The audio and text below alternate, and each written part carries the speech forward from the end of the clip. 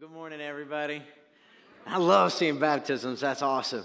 So the other day, my son comes from school, and he kind of says something to the effect of to my wife, I don't want to talk about it. And she's like, you don't want to talk about what? Thanks, man. Isn't Red amazing? I love that dude. Thanks, Red.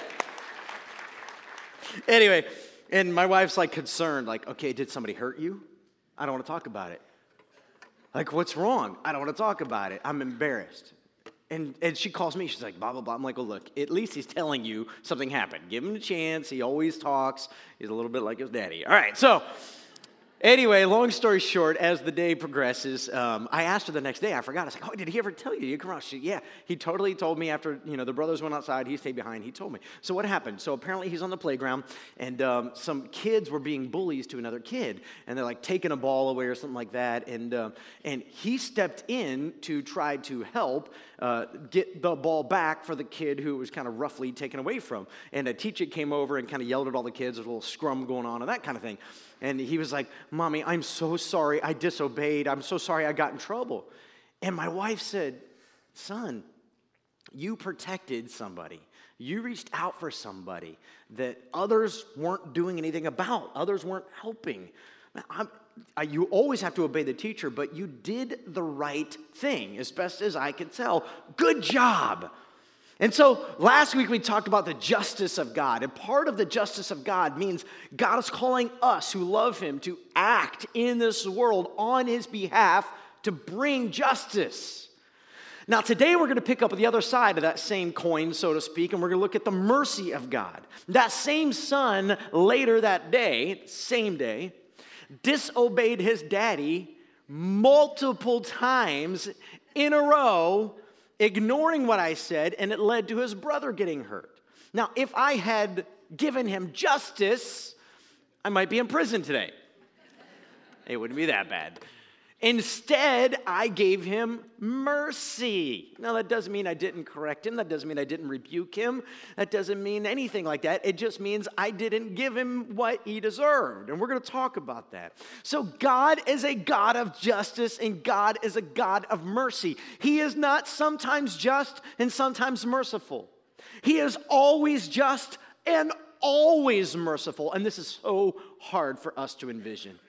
It is so difficult because the world we live in and the person that I am, I'm guessing you're just like me, is I am a sinner. And so I think like a sinner. I don't think like a holy, righteous God. And so because I live in a church, in a family, in a community, in a country, in a world full of sinners, we keep creating awkward situations for each other, where we have to figure out what does justice and mercy look like in this situation. And there is no perfect one-size-fits-all. If you always do this, it's right. However, there are really big overarching principles, like we must walk in the justice of God and seek justice on earth. We must walk in the mercies of God and seek mercy on earth. And so my hope is by the end of today, some of you who are bent towards justice will feel empowered and equipped and convicted to be merciful. And maybe by the end of today, God will do to you what he's already doing to me, and he'll bring a name to mind.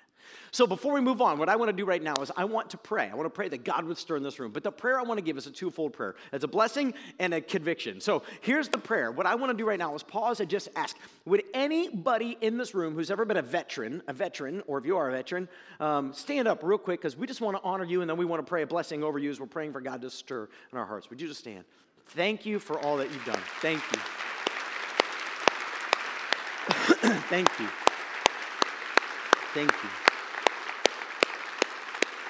My friends and family members who are veterans tell me it's tough because they are carrying out the justice of a government, and then you have to hope and pray your government is a righteous government, and you can't question orders.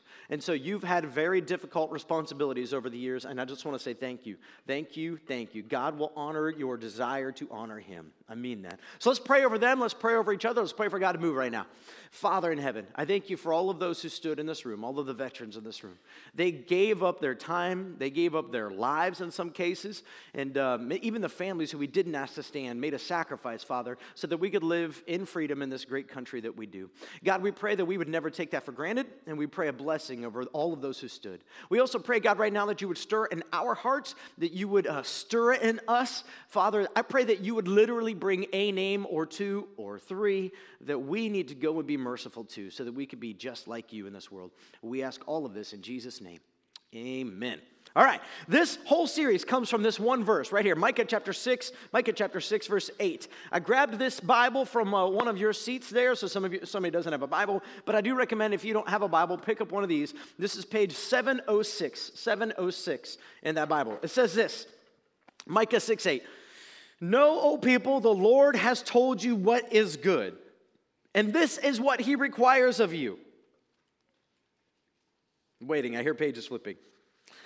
And this is what he requires of you, to do what is right, to love mercy, and to walk humbly with your God.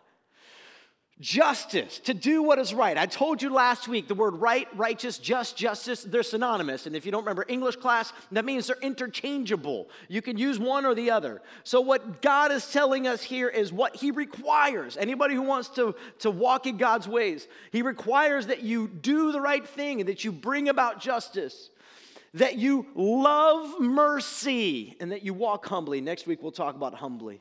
But today I want to talk about the mercy of God. What does it mean that God is merciful? The clearest, most defined passage on the mercy of God comes from God's mouth itself. Because in this one particular passage, you see the justice of God and the mercy of God all smashed together in one moment. This passage comes in a very powerful time in the lives of the Israelites. If you don't know the story of Israel, Israel was for roughly 400 and something odd years, 450 I believe, 460, I can't remember, years, they were slaves.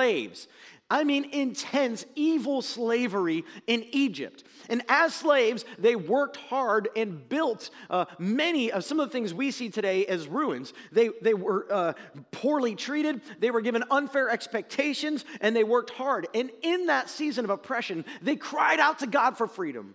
They begged God for release. They asked God to come and heal them and help them and be their guard and their guide and their shepherd and their restorer. And God shows up with a man named Moses, and he leads them out through miracles. This is the whole book of Exodus. It's an amazing book. But Pharaoh, the leader of the Israelites, he doesn't want to let go. Now this is ultimately, get this is ultimately a battle between gods in the spiritual world. The God and the false gods or demons masquerading as God. Each of the 10 plagues that Moses brings from God through Moses, each of those 10 plagues is literally a slap in the face to one of the false gods of Egypt. It's huge. God is basically saying, you worship frogs, which I know sounds crazy to us today. But you worship frogs, I'm telling you I'm bigger than frogs. You worship gnats, I'm telling you I'm bigger than the gnats. You worship the sun, I'm telling you I'm bigger than even the sun. And each of those 10 plagues was a slap in the face to the false gods of Egypt. This is huge because then after Moses leads the people out of captivity and into the desert, God has to change them. They're not yet ready to go into a promised land. They've been slaves for a long time. They don't know freedom. They don't know God. They don't trust him. They don't believe in him yet. So God takes them on a journey. And as a part of this journey, he comes to Moses and he says, Moses, I'm going to give you my rules, my principles for my people. Here's how they are to act. And in this beautiful conversation, we see this at the end of Exodus 33 and Exodus 34. So it's at the end of 33. Moses says to God, I just want to see you. Like here we are having this conversation. I hear you, you're talking to me, but I don't actually see you. See, the gods in Egypt, we could see the frogs. We can see the sun. I just want to see you. And God tells Moses, see, we got a problem here, Moses. No man can see me and live. But see, that wasn't the way it always was. If you go back into the Garden of Eden, before Adam and Eve sinned, God walked with Adam and he walked with Eve in the garden. There was something different before sin came and really ruined and messed everything up. And so God says to Moses, you can't handle the truth. Like, you don't even. So, one of my friends, 12-year-olds, came over to do leaves with me yesterday. And I was talking about how when I was his age, I wanted to be a lawyer because of this movie called A Few Good Men. And he's like, never heard of it. Demi Moore, Jack Nicholson? Nope. Tom Cruise? Who? Dude, 40 stinks. But Moses can't handle the truth. Some of you still don't know the reference, but that's all right. Google it. And so here's what God does to Moses. He says, Moses, I'm going to come down. I'm going to do what you've asked me to do. And so God puts Moses in like a little cleft on a rock, a little place. He covers him with his own hand. And then here's what happens. Exodus 34, verse 6 and 7. Check this out. The Lord passed in front of Moses, calling out, Yahweh. Now, before you go too far, you need to understand Yahweh is the revealed name of God that God gave to Moses. So he's calling out his own name. And in Hebrew, it's a very complex thing. We're not even exactly sure how to pronounce it. That's the best we could think of is Yahweh, based off of how we understand the ancient Hebrew writing system. But it literally means, I am that I am. And here's what that means. It means that God is saying, I am. Nobody else has created me. Nobody else is bigger than me. Nobody else is better than me. I am. So God originally told Moses, because Moses asked, so who are you? When Pharaoh asks me what God is sending me, and Moses' only context for power is a name, a position, and God's context for power is his character. I am the Lord. The God of what? Compassion and mercy. When God describes himself and literally reveals himself as best as Moses can handle, he doesn't actually show himself to Moses. He says, I'm going to let my glory pass by you. When the glory of God came through, God leads with his name, I am, my character. And what is the most important component of my character? Compassion and mercy. This is who our God is. And see, some of you, you've seen God at a distance and you've wondered what in the world God is up to, and you're wondering, God, do you just not care? And I would just suggest to you, if that's you, that's your story, just life has happened and you wondered if where God is he paying attention? I just want to encourage you, don't stop asking the question, because God proclaims about himself that he is compassionate and merciful. But look at the rest of what he says here. I am slow to anger and filled with unfailing love and faithfulness. Unfailing love and faithfulness. I lavish unfailing love to 1,000 generations.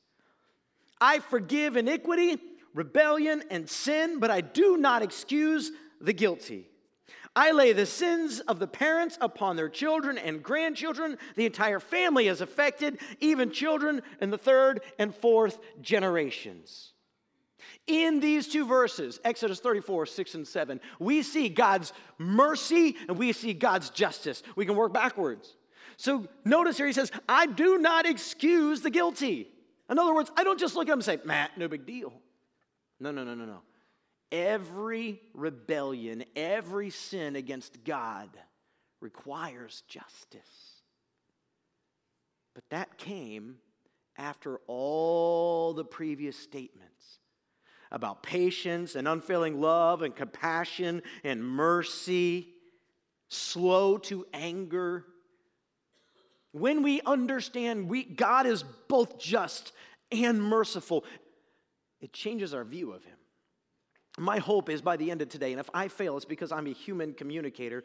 It's not because God is unfaithful. If I fail to make this clear, my hope by the end of today is you will understand both God's justice and mercy, how they work together, and what you're supposed to do with them. In this one passage, we see three things about the mercy of God I want you to hang on to, and those are the three things we're going to walk through today. Number one, God is merciful. Number two, God is patient. And number three, God is gracious. And let's talk about what those three things mean real quick. So let's start with God is merciful. God is merciful. Here's what mercy means. I love this quote by Jack Cottrell. He says this, mercy must be understood in light of the suffering and misery caused by sin. It is the love of God as directed toward mankind in his sin-caused pain, suffering, need, misery, and distress. It involves a feeling of sympathetic concern that is basically the same as compassion, plus a desire to relieve the sufferer's distress.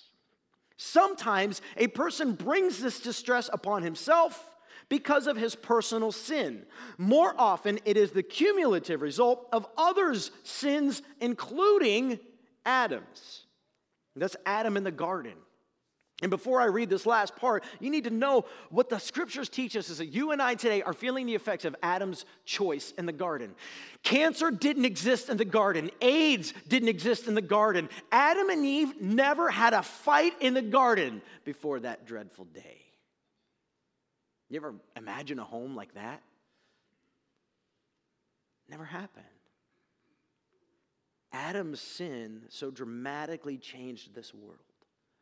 I don't even know, guys, and you don't either, the depths of that. In Romans chapter 8, when Paul's talking about this, and he talks about how all of creation is groaning, crying out, begging God for relief. In other words, our sin, our rebellion against God has somehow deeply impacted all of the earth. Now, there are certain movies that will come out today and say, that's because today we take from the earth all of its natural resources. Yeah, but they weren't doing that back then in that day. Something is going on because all of creation is subject to the will of God.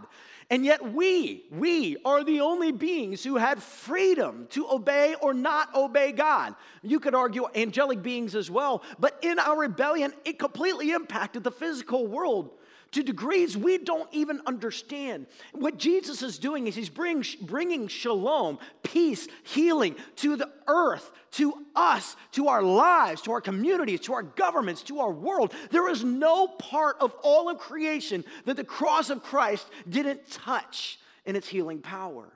Ultimately, one day, when Jesus returns, literally fire will come down and burn up whatever it is that God intends for it to burn up as he recreates. Now, does that mean complete devastation? I don't know. Does that mean it's going to purify like how fire melts gold and leaves behind the good stuff? Possibly.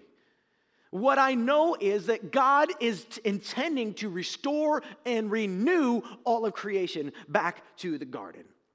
And then look at this last part of what Jack Cottrell says. But as far as mercy is concerned, it does not matter whether the suffering is deserved or not. In his mercy, God wants to remove the suffering regardless of its cause. I just want you to hang on that last sentence. God wants to remove the suffering regardless of its cause. See, some of you in this room are bent towards justice. And you should be, except if you don't counterbalance your justice with mercy. When you see somebody going through a hard time, you look at them and say, well, you know, if, fill in the blank, then fill in the blank. I had one of my good friends, a guy I was on staff with my last church, he's the kind of guy every staff needs. An older gentleman, seasoned, mature, wise. But he told me one day, he said, I almost didn't get my master's degree in counseling. I almost didn't pass some of the classes. I said, why? He said, because I just told the truth too much. I said, what do you mean? He said, well, if you're going to counsel somebody, they tell you, you need to be calm and sympathetic and empathetic and try to identify with their pain. I would sit there and sometimes people would share things and I'm thinking in my head, this is stupid. You really thought that was a good idea? And like you're in here and you're like mad at God and everybody else. Like, look at what you did. No, he never said that. But what he would say is he'd look at them and say, well, how's that working out for you?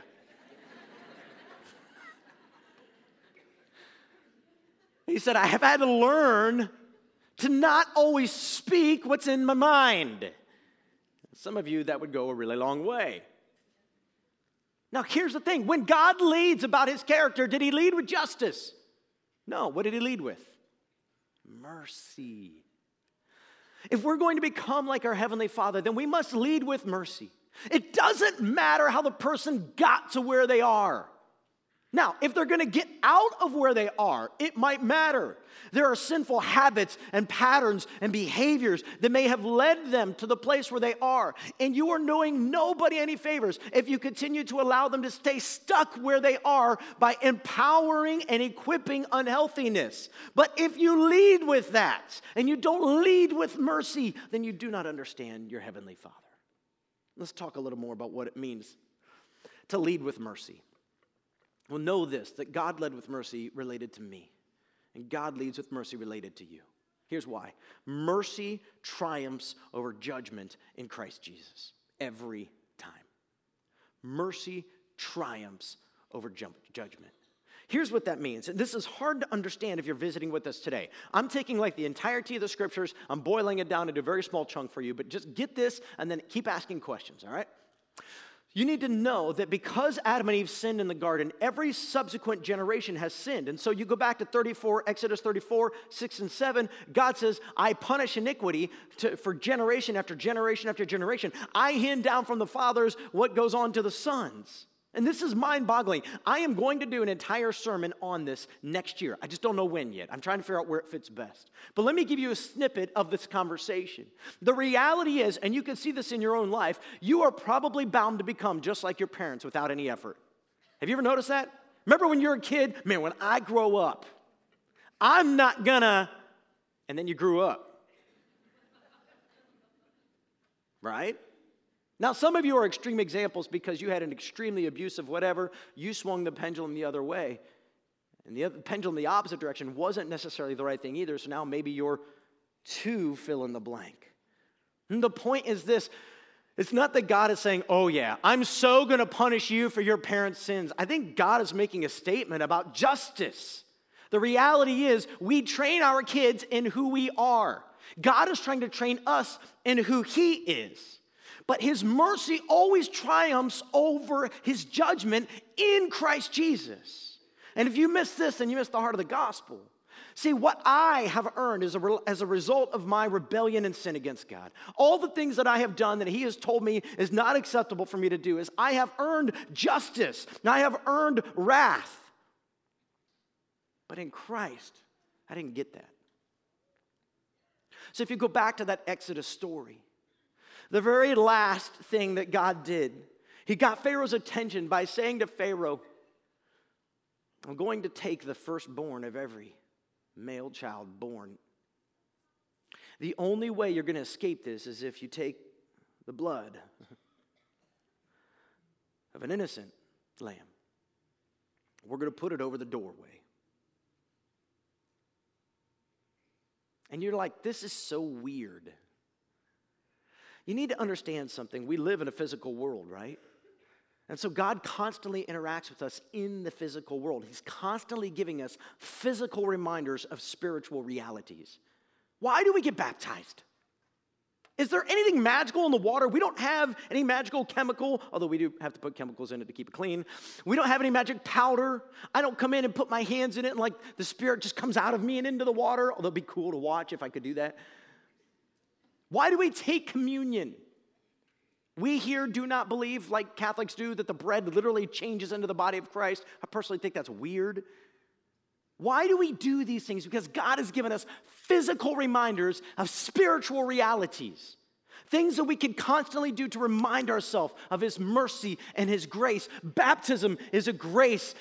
Communion is a grace. Worship is a grace. Prayer is a grace. There are ways when heaven becomes connected deeply to earth. And in the Exodus story, the blood of the lamb over the doorway was a physical reminder of a spiritual reality. One day, Jesus would come, God's own Son, and He would give up His blood, and anybody who would put it over His life would no longer receive the death they deserve. The justice of God would be satisfied in the blood of Jesus.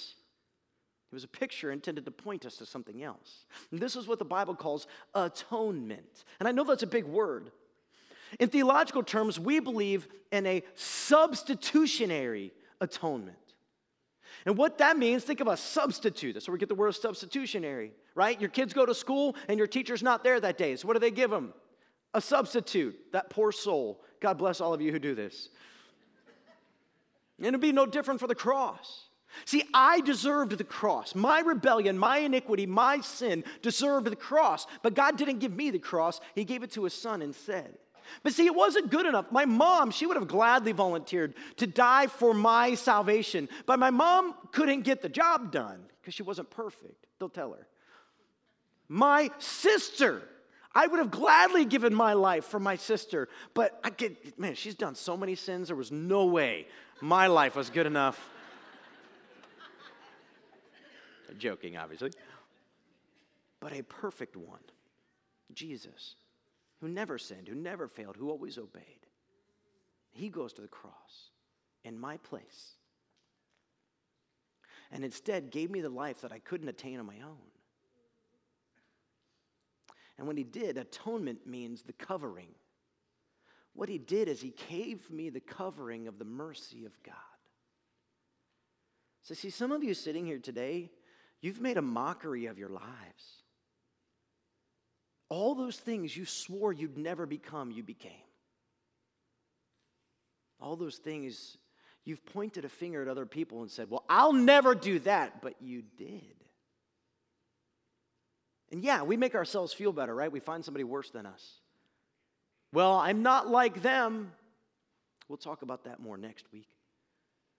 But the point is, for anyone who would come to Christ Jesus, we receive mercy rather than judgment. Now, what's terrifying is the opposite of this. Outside of Christ Jesus, there is no mercy left. Now, there's mercy in this life. We call this the common grace of God. God sends rain on both the good and the evil, right? So God is showing common grace to everyone, but specific grace, special grace, eternal grace to those who are in Christ Jesus. That's what this lady was doing today when she gave her life to Christ at baptism. Romans chapter 11, verse 22, Paul says this. Notice how God is both kind and severe. He is severe towards those who disobeyed, but kind to you if you continue to trust in his kindness. But if you stop trusting, you will also be cut off. Now, some of you who grew up in legalistic churches or legalistic families, you hear a verse like this and you get terrified like, I had a season of wandering. Has God cut me off? Man, I've not been faithful in my quiet time. I missed church 2 weeks in a row. Okay, that might actually be enough. I'm not sure. But the point of a verse like this, guys, is to let you know a spiritual reality. The moment you choose to stop putting your faith and your hope in God and you put it in something else, your job, your spouse, yourself, and you've removed yourself from mercy. Mercy was never something you earned. Mercy was always something given to you out of the goodness of who God is. And so we unleash mercy in our lives by simply receiving it. It is who God is. But here's the thing, mercy is also the standard of living as Christians. What God is doing in us is he's changing us, he's shaping us, he's forming us into his likeness. That's the goal he has for your life. So he wants you to become merciful. Matthew chapter 5, verse 7, the Sermon on the Mount, Jesus kind of gives his marching orders for all people. And he says this, God blesses those who are merciful, for they will be shown mercy. You can actually, some theologians say, trade out the word blesses for happy. Happy are those who are merciful, for they will be shown mercy. I don't always understand the word blessed today. I mean, we use it all the time. My last pastor was like his marching orders. He would always find a way to slip the word blessed or blessing or bless in every sermon. He closes every email with blessings ahead. He works for a ministry called the Blessing Ranch. I mean, it's like, this is his word, but it doesn't mean much to me. But when you change out the word blessed for happy, that makes sense to me. I get that. You really want to be happy in this life? Be merciful. See, most of us think happiness comes from control and power. And if somebody hurts me, then I have the right to hurt them back. That's justice. God says there is a such thing as justice. I'm calling on you to fight for justice, but I'm asking you to be merciful when doing it. Brings up a lot of great questions, doesn't it? That's why James gives us this. James chapter 2, verse 12 and 13. So, whatever you say or whatever you do, So that covers everything, right? You're either sleeping, saying, or doing. Those are the three things. Remember, you will be judged by the law that sets you free. What's that? It's the law of love, Paul calls it. There will be no mercy for those who have not shown mercy to others. But if you have been merciful, God will be merciful when he judges you. Okay, let's not just make this theoretical for a minute. Let's make this practical, okay? We asked God to reveal a name, a person, or some people in our lives that he may be calling us to show mercy to. Is there someone in your life that you've been cruel or harsh or judgmental with? Somebody that you have not been kind and compassionate and merciful toward? Now you may be asking, I don't know what to do with what I'm hearing. I can't promise you I can give you every answer to every question, but I hope I could give you a little more. So let's just keep going and see what we continue to learn. So we talked that God is merciful. God, in that passage, Exodus 34, 6 and 7, we also saw that God is patient. He says he is loving and kind. He is loving and patient. He's waiting for us. Patience is this. Patience is when God shows delay and restraint in carrying out his justice and wrath. That's patience from God's standpoint. Patience is when my son attacks my other son, and I say stop, and he doesn't stop, and I say quit, and he doesn't quit, and I go over and try to separate them, and he won't stop, and he keeps going at him, and then he ends up hurting him. Patience is that I don't simply take him in the other room and really let him have it. Patience is me understanding that he's a little boy with emotions that he doesn't fully understand because he's a little boy. And so I take him in the other room and I sit with him while he works through it until he can understand what it means to be merciful to his brother when his brother drives him crazy. Because that's what my Heavenly Father is doing with me. Now, you may not always be in the position like I am with my son to be the one who leads and trains and teaches this person who's being rebellious in your life. That might not be your role, but your role is still to be merciful. Here's what Isaiah says in verse 48:9. God says, "Yet for your own sake and for the honor of my name, I will hold back my anger and not wipe you out." Every parent ought to get that one memorized. Especially if you have a son. For the sake of my own name. One day you're carrying on the family name. I hate quoting Bill Cosby now, and I apologize for doing it, but he told this joke when I was a kid, and some of you don't know who Bill Cosby is. That's all right. He's friends with Tom Cruise. Anyway, he said his mama told him one time when he was acting out, she said, "Son, I will take you out, and I will make another one that looks just like you." That works great unless you have a family of adoption like we do. But anyway, for my own sake and for the honor of my name, I'm going to hold back. I'm going to be patient. I'm not going to give you what you deserve. I'm holding back my justice because of my mercy. Jack Cottrell again says this: if God were to give us what we deserve as soon as we begin to deserve it, we would all have perished long ago.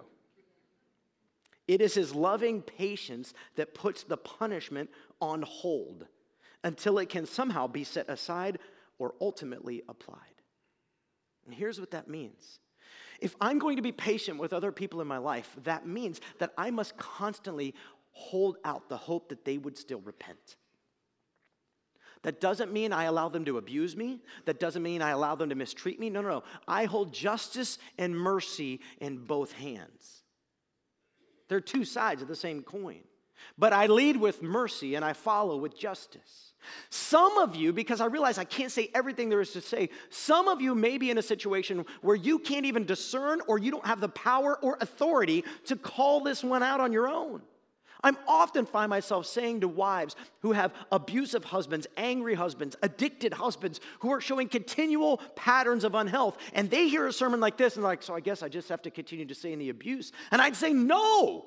God has put police and governments and elders and pastors on this earth to help carry out justice, to bring justice. That's what we talked about last week. It's not either or, but we lead with mercy. We stand ready to forgive. We be patient while God changes them. But God uses justice sometimes to change us. Man, someday I'm going to do a whole sermon on the next 1 minute.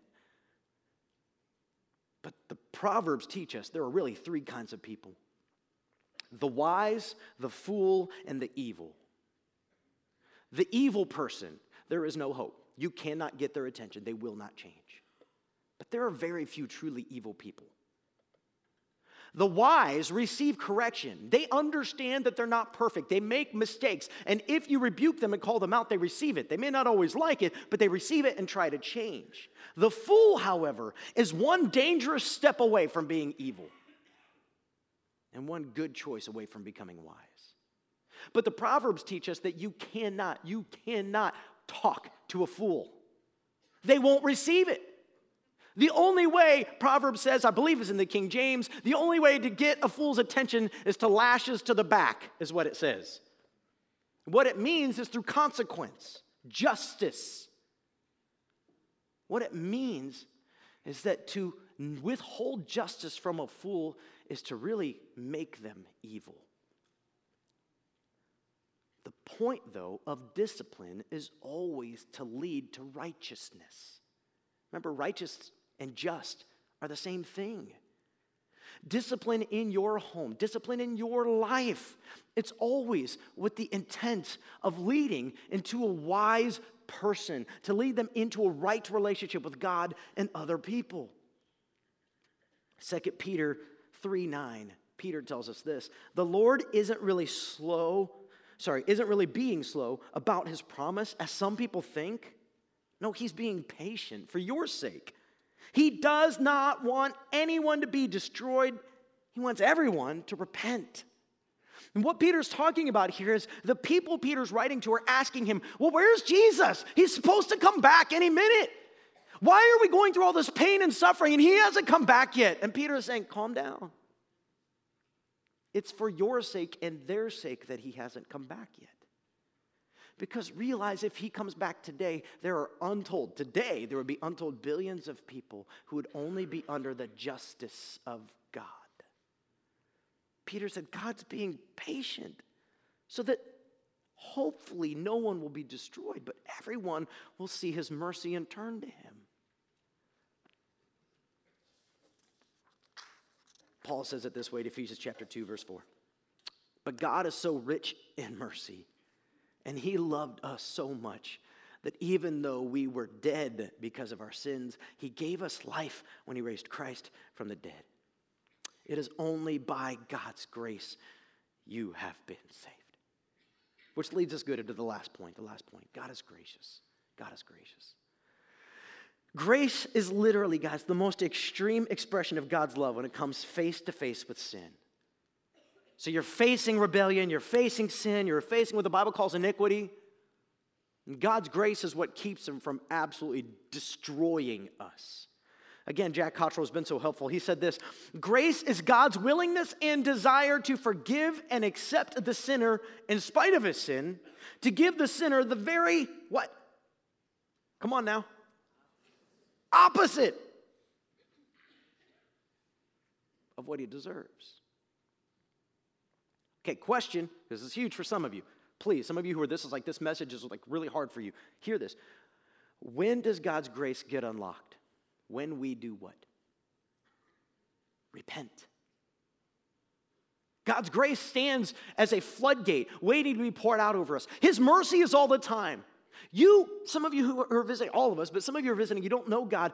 You don't even realize all the ways that God has protected you, all the ways that he's blessed you, all the ways that he's provided for you. And literally the Bible says every good and perfect gift comes down from the Father in heaven. Every good and perfect gift, everything you have that's a blessing came from him. He has shown you mercy, but grace is unlocked by repentance. Grace is unlocked when we turn to him and said, I need you. I can't save myself. I can't fix myself. I'm desperate. Help. And God says, perfect. And that's what we will talk about next week. So listen, God is calling us to be a people full of grace, but realize grace is unlocked. Grace is unlocked through repentance. So Luke chapter 6, verse 35, 36. Jesus says, look, in light of everything that I've said, Jesus says, here's what we do. Love your enemies. Do good to them. Lend to them without expecting to be repaid. And then your reward from heaven will be very great.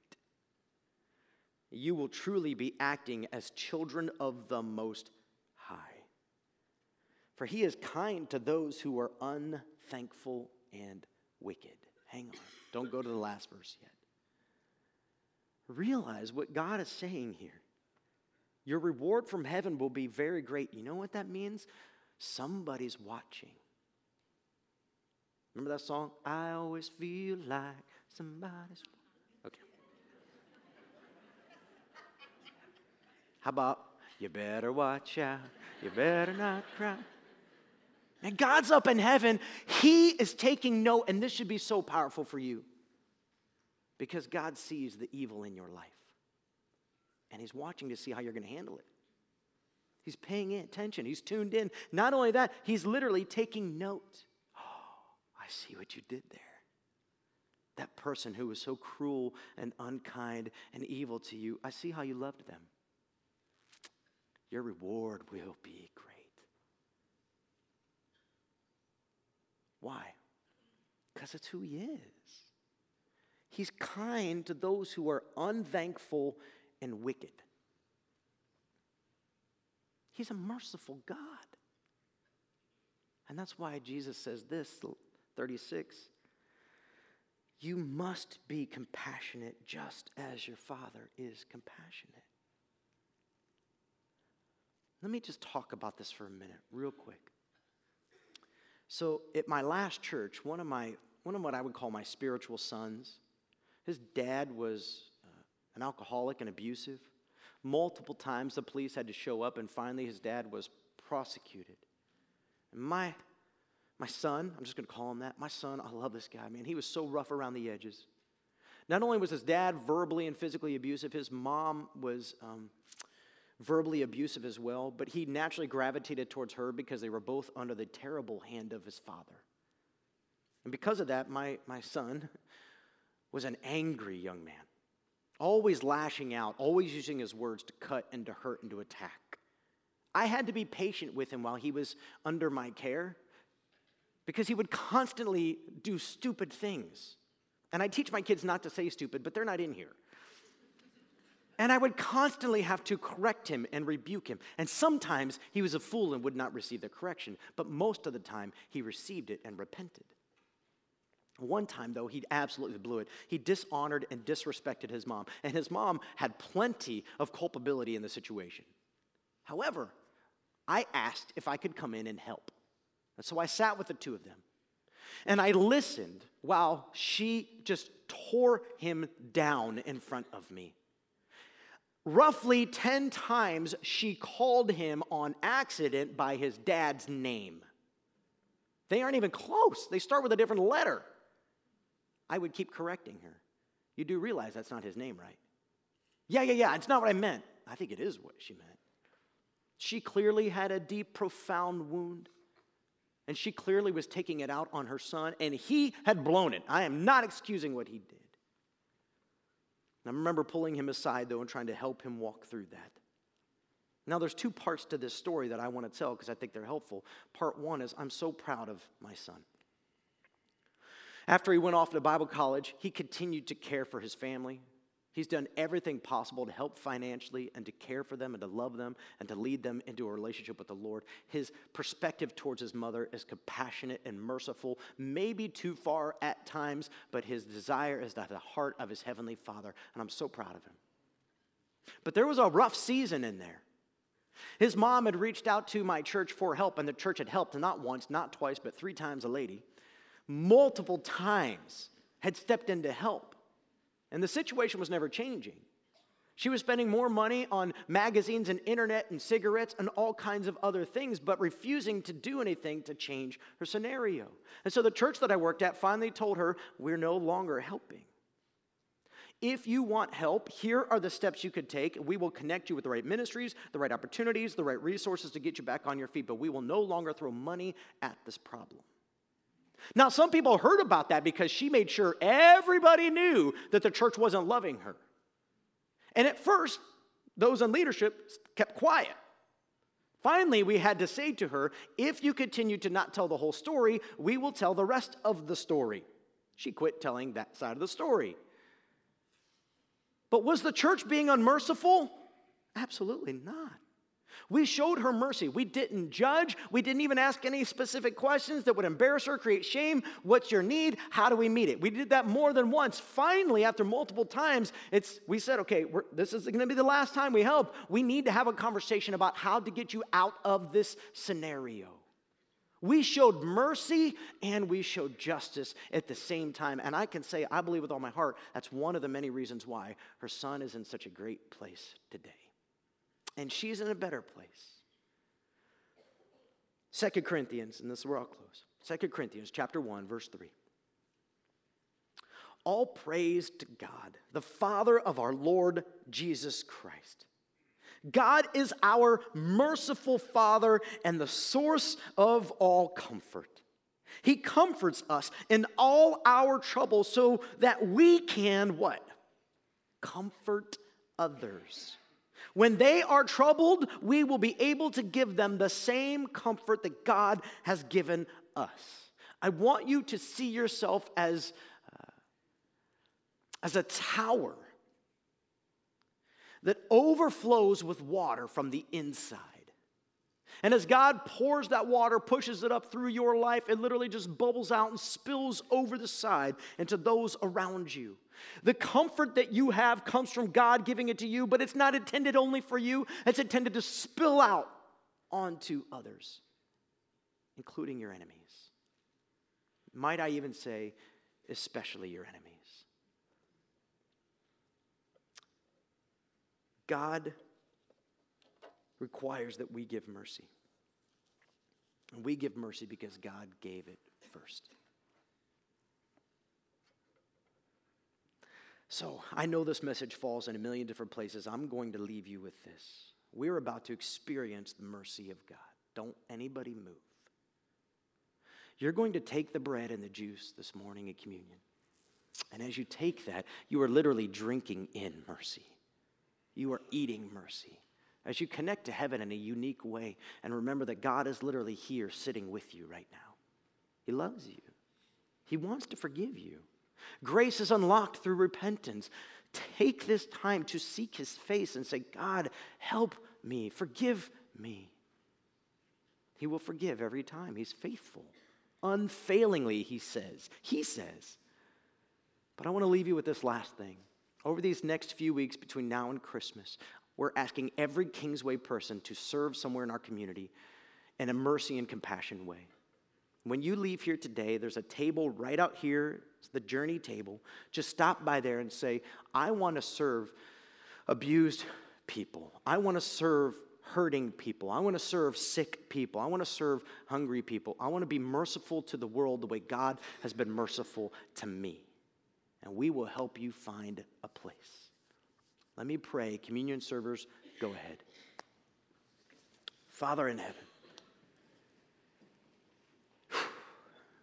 Lord, I feel as your human agent, speaker today, God, I feel like there's so many things I haven't said, I haven't made clear. Oh, Father, this is where your Spirit is needed right now. God, I pray that you would prompt each and every one of us with a name, and not just with a name, but with an action. God, right now, while we meet you in communion, we celebrate your mercy over us. Oh, Father, would you impress upon us something that we are to do to show mercy to someone in our lives? Open up our hearts, open up our eyes, even open up our wallets, God. That should we see a need this week, that we wouldn't simply spew justice, but instead would extend a hand of mercy. And Father, we pray for wisdom. You promise us if we ask, you'll give it to us. Give us wisdom to know what to say and what to do, to be more like you. In Jesus' name.